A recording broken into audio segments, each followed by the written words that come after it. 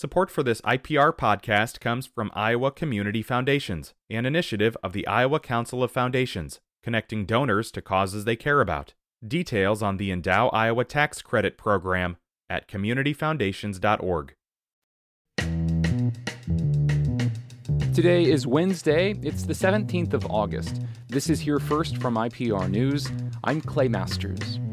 Iowa's Secretary of State Paul Pate is urging Iowans to apply to be poll workers for the November 8th election. The state needs more than 10,000 poll workers for each election. Pate says he wants Iowa voters to recognize that poll workers are unsung heroes.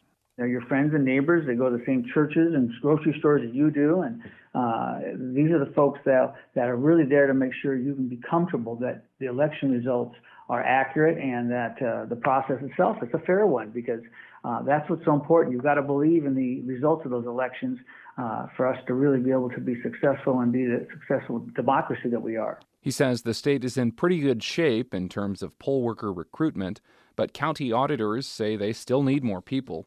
Pate says Iowans who are interested can visit pollworker.iowa.gov for more information. Almost 1,000 Iowans will not have to pay back any remaining federal student loans they used to attend ITT Technical Institute. Their debt relief was announced yesterday as part of a nationwide move by the Department of Education. Since 2019, Iowa's Attorney General Tom Miller has been working to secure debt relief for former ITT students and says this last piece is long overdue. Moving forward, Miller says students should consider alternatives to a for-profit school. Community colleges are really a good buy. The quality of education is high. The tuition is relatively low. Be sure and make a comparison to the local community colleges before going on to one of these for-profits. The total loan amount discharged for Iowa students is $15.7 million and covers money they received from January 2005 to September of 2016. That was the year the school closed its doors.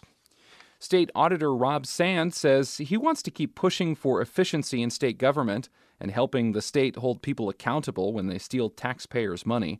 IPR's Michael Leland has more from Sands' speech at the Iowa State Fair yesterday. Democrat Rob Sands says in his first term in office, he's hired more people with law enforcement backgrounds who can help the office's investigations stand up in court.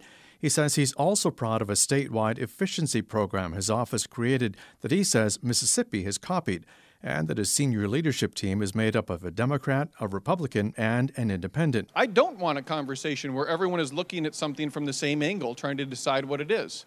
I want a conversation where people are having different perspectives that they're sharing with me so we can make sure we're looking at something from every angle. Sands says his office should serve all Iowans, not just those of one party.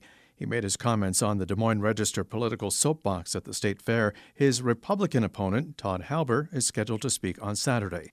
And while parts of Iowa saw up to 2 inches of rain on Monday, it may be too little too late for many of the crops that have been critically damaged by the long string of hot, dry days. Meteorologist Dennis Toddy is director of the USDA's Midwest Climate Hub in Ames. He says there are big differences in corn crop conditions across the region, especially compared to areas in northwest Iowa that are in extreme drought. We really have kind of done the damage already, and things are looking pretty bleak in some places.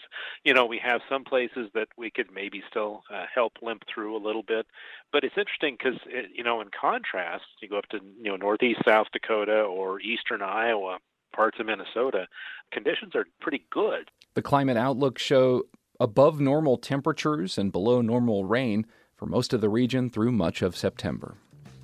This is IPR's Here First. You can find it wherever you subscribe to podcasts. I'm Clay Masters.